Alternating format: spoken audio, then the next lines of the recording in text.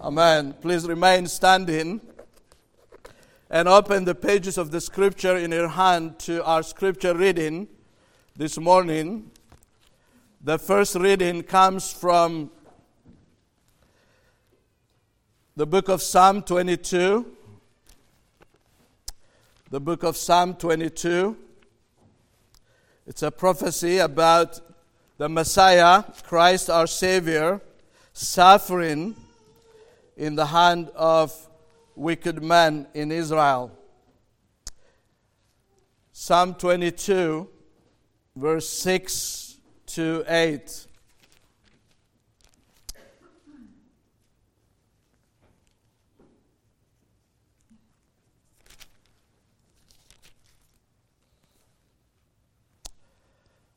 But I am a worm and not a man, scorned by mankind and despised by the people. All who see me mock me. They make mouths at me. They wag their heads. He trusts in the Lord. Let him deliver him. Let him rescue him, for he delights in him. Yet you are he who took me from the womb. You made me trust you at my mother's breasts. Turn to now the Gospel of Mark, chapter 15. Mark, chapter 15.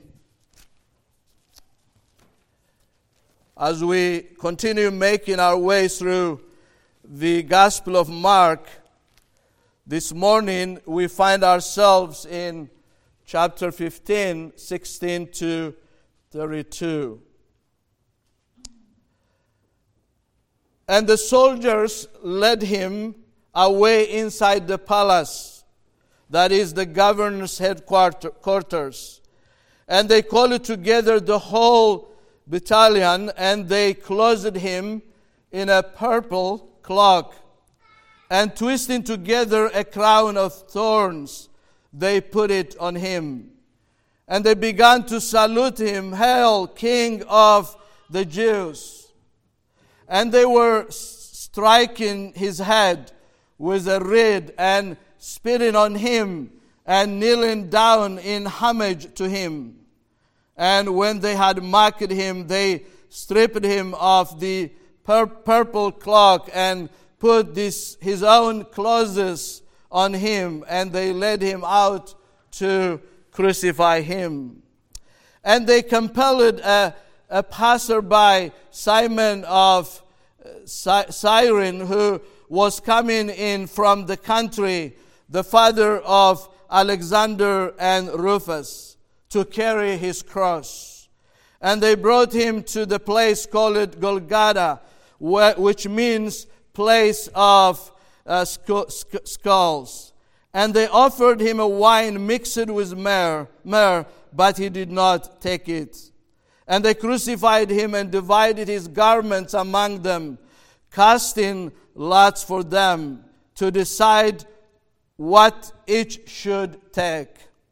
And it was the third hour when they crucified him, and the inscription of the charge against him read, "The King of the Jews."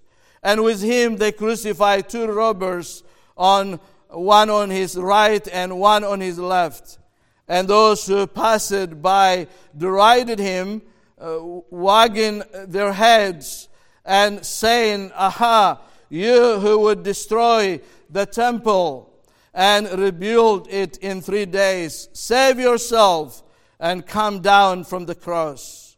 So also the chief priests with the scribes mocked him to one another, saying, "He saved others, he cannot save himself.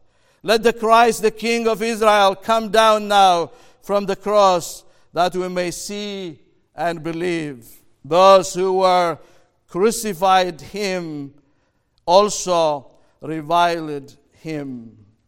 Amen. Let's pray. Our gracious and heavenly Father, indeed your word is truth.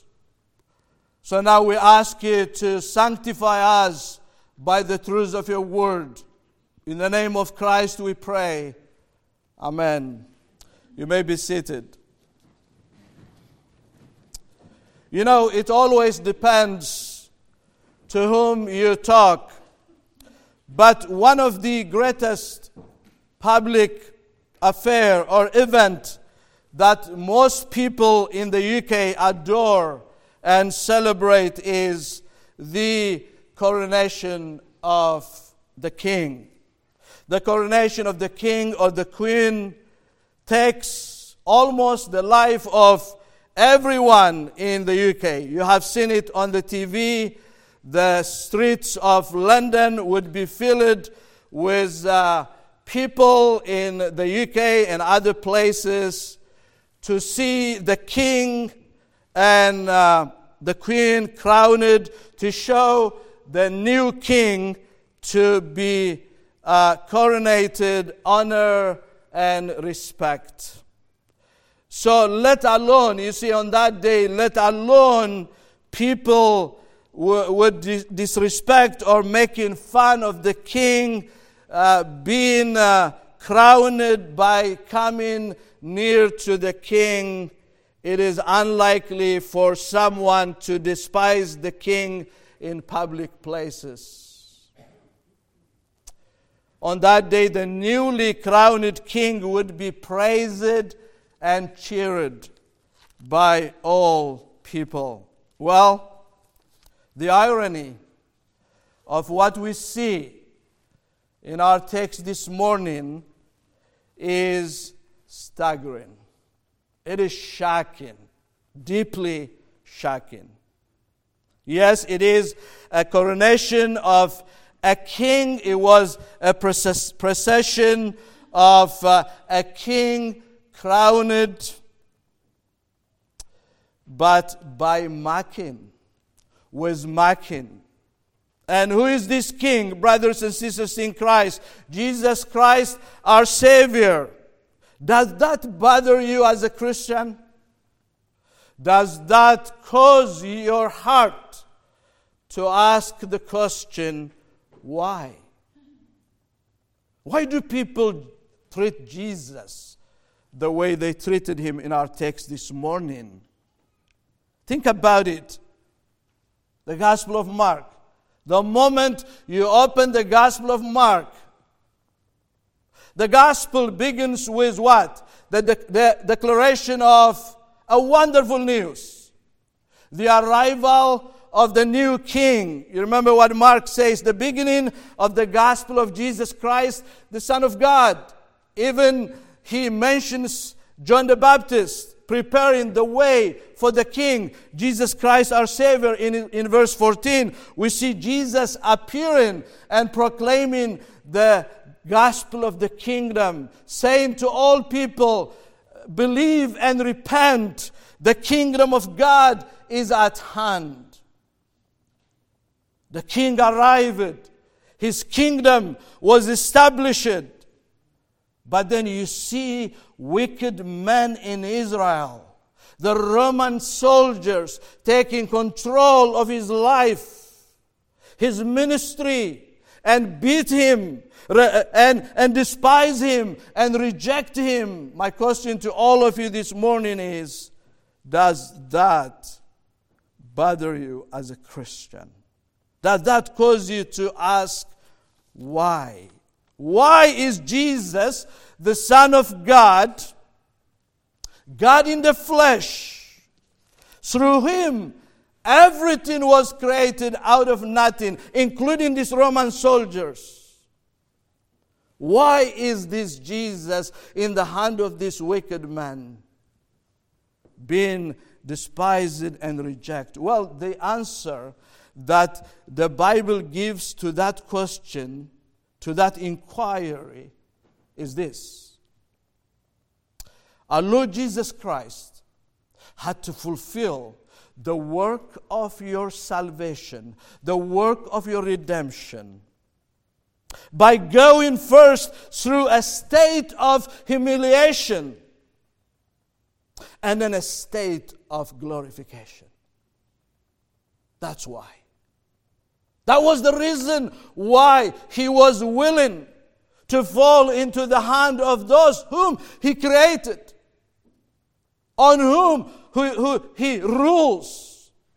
He led them to beat him. He led them to torture him, to torment him, so that he would go through this state of humiliation and suffering to fulfill your salvation and my salvation. And this morning I want us to consider that.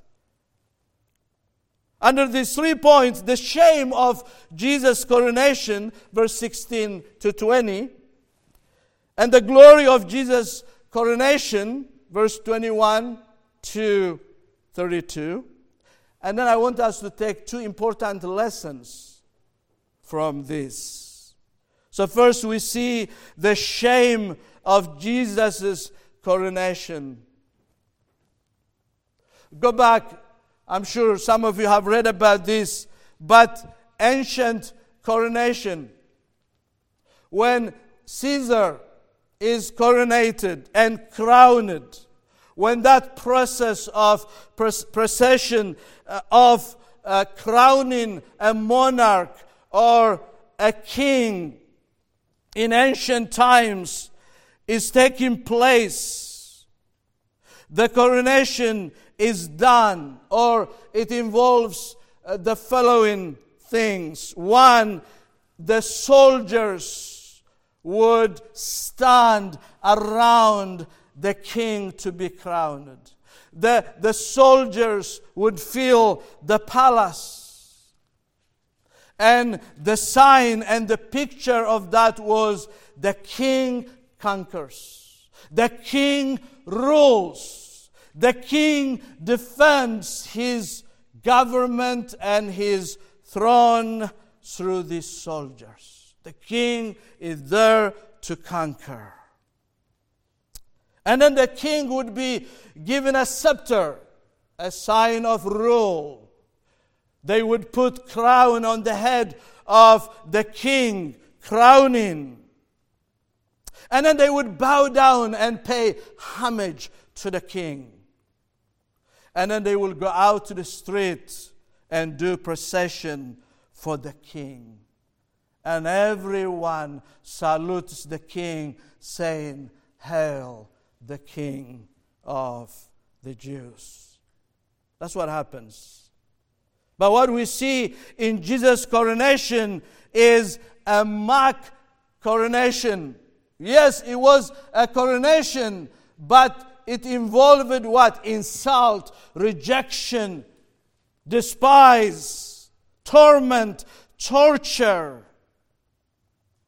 You see, Jesus is now, he's no more in the hand of the Jewish people, the Sanhedrin. He's no more in the hand of the soldiers of the temple. He's in the hand of the Romans, the Roman soldiers. And I want you to know this. These soldiers were professionals. These soldiers were bloodthirsty, expert killers. I want you to know that they were selected to be in Jerusalem. If an uprising would take place, they will stop it. They will kill everyone who would participate in the uprising. They were there to protect Pilate. They were there to protect the Jewish people from, revolt against the Roman government.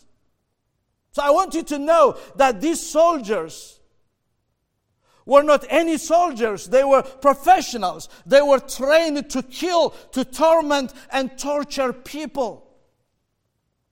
You also need to know this.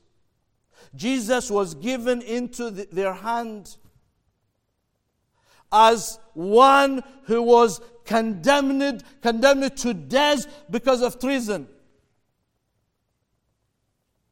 As one who claimed to be the king. And that was a capital crime. You see, in first century, the crucial question that everyone would face in everyday life was, who is the king? You see, for you and I today to make a statement, Jesus is the king, it is a theological proposition. And no one is going to kill you. President Biden is not going to put you in prison if you say Jesus is king. But in first century, if you say Jesus is king, it is treason and you will be killed. And Jesus claimed to be the king. And he must be crucified. He must be killed. So imagine a man, it doesn't matter who the man is for them, a man who claimed to be the king, who was condemned to death. Imagine how these soldiers will treat him.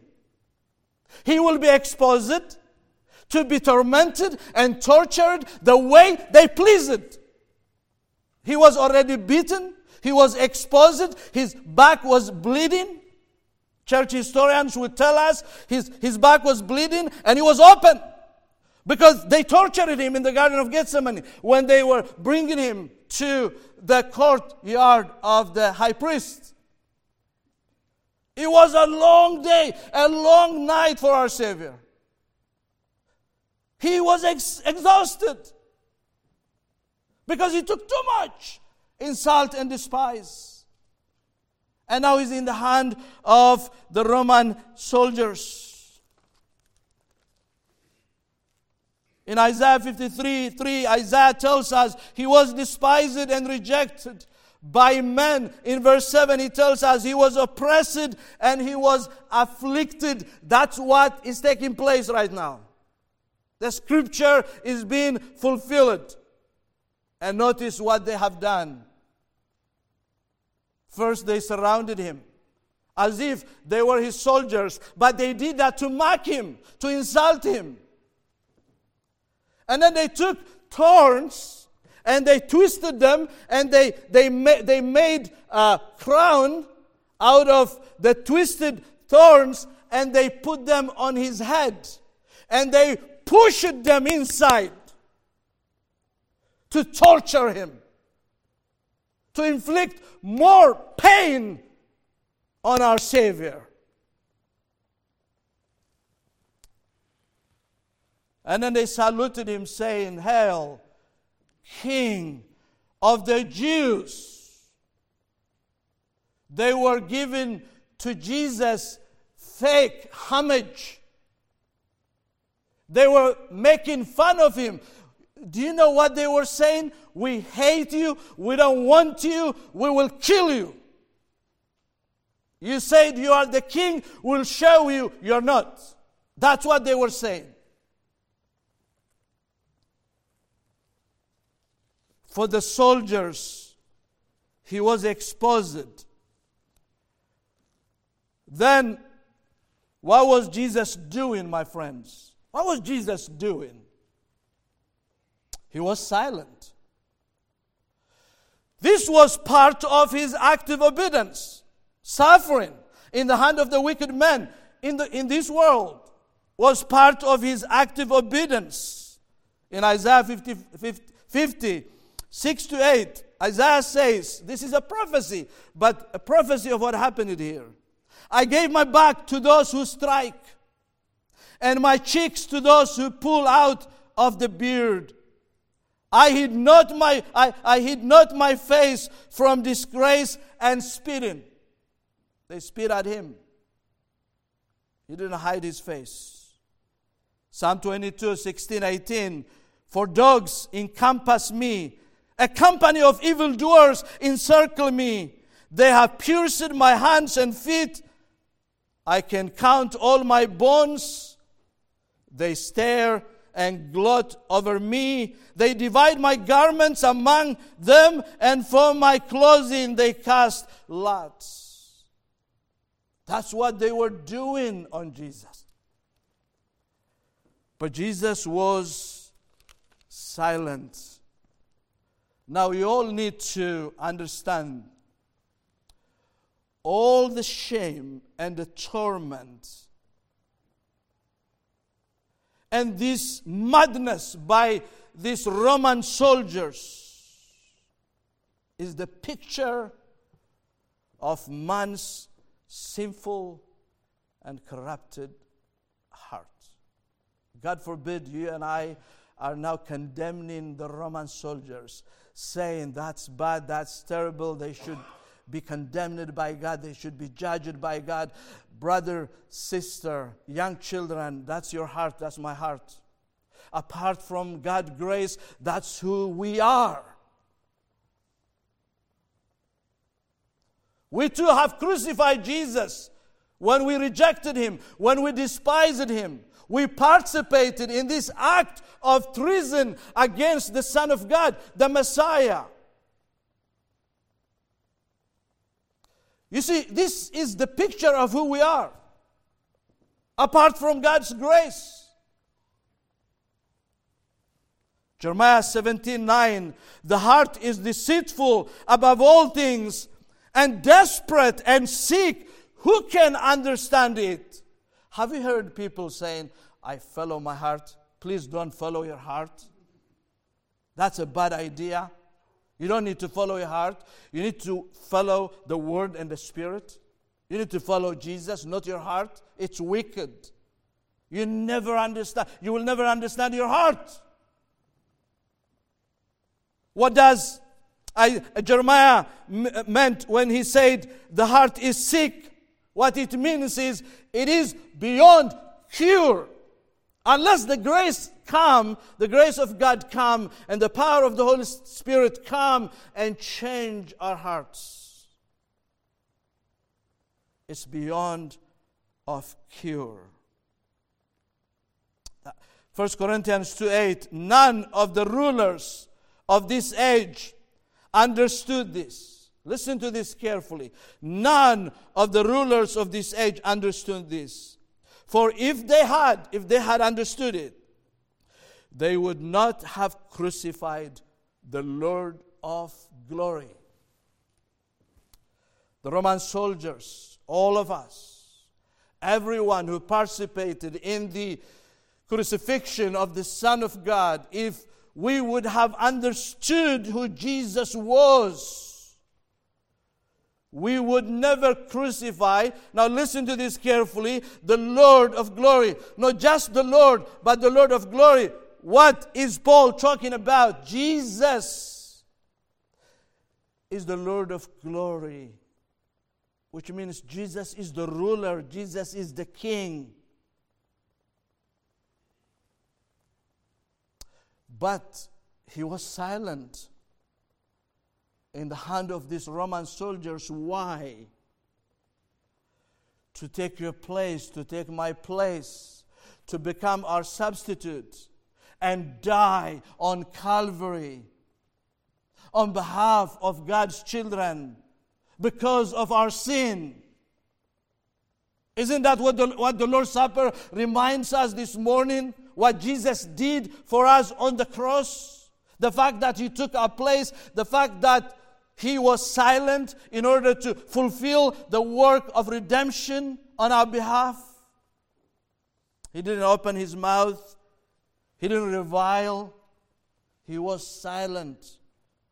Who was silent? The baby who was born in a manger? No. The king was silent. God in the flesh was silent. The maker of heaven and earth was silent. The judge of the universe was silent. And He was silent so that you and I would be forgiven. You and I would be justified. Declared righteous in the sight of God. Now I want us to ask this question. What glory do we see in Jesus' torment and torture? You see, the Romans, in their mocking against the Lord Jesus Christ, they put crown of thorns on His head. They did make fun of Him by saying, "Hail, King of the Jews." They mocked and insulted Him. Do you see any glory in there? Now we're talking about not the shame of Jesus' coronation. We have seen that. Now we're talking about the glory of Jesus' coronation. Where is the glory?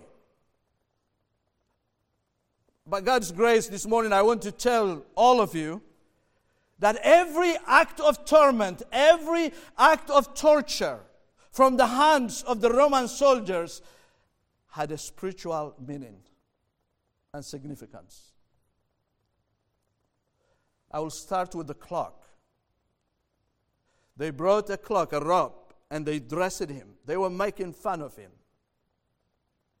That robe, brothers and sisters in Christ, represents the robe of righteousness that Christ gave to each and every one of us by dying on the cross. That robe represents the robe of righteousness that you have received from Christ by faith. When He fulfilled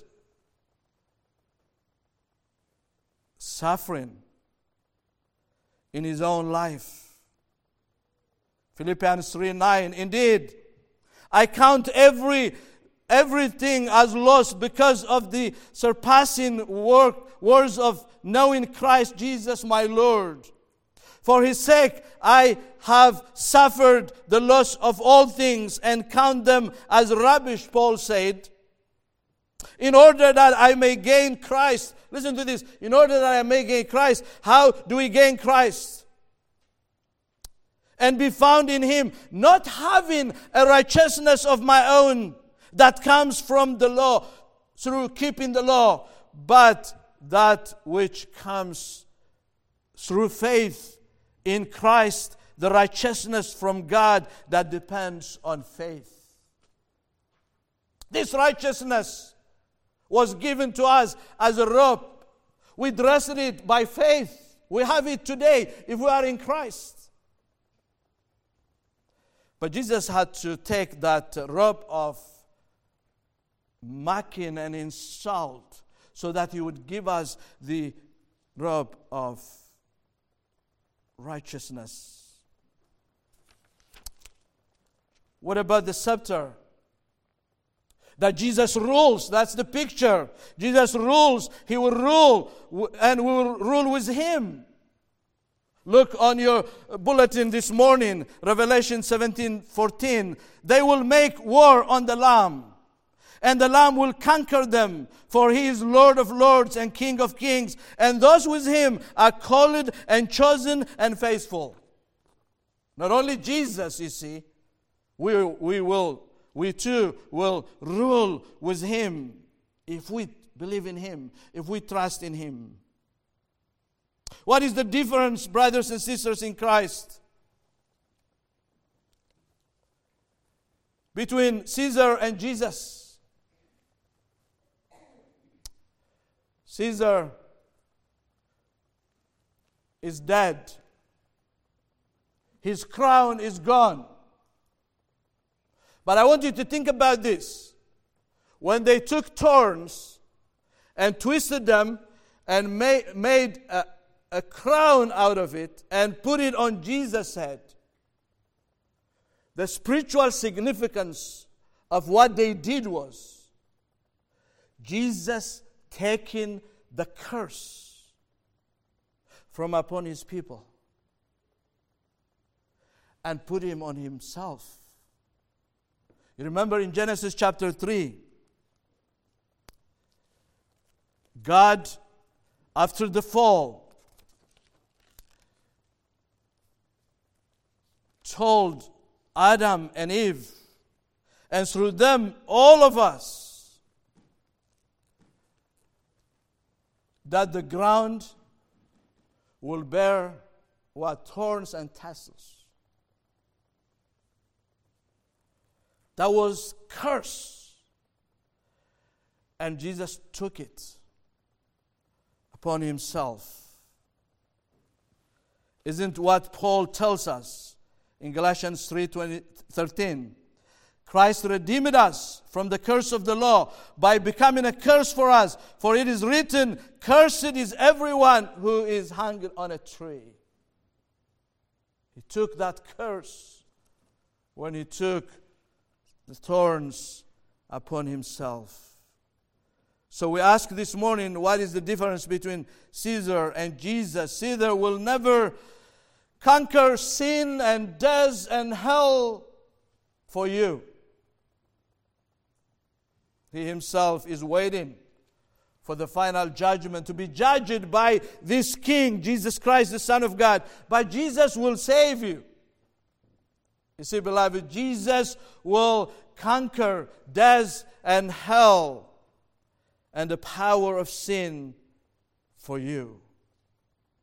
So you see, every act of violence and torture and torment on Jesus had a spiritual meaning for us. That's the glory of His coronation. And that's the glory of the children of God. He was humiliated, He was crushed and tormented, but He was glorified.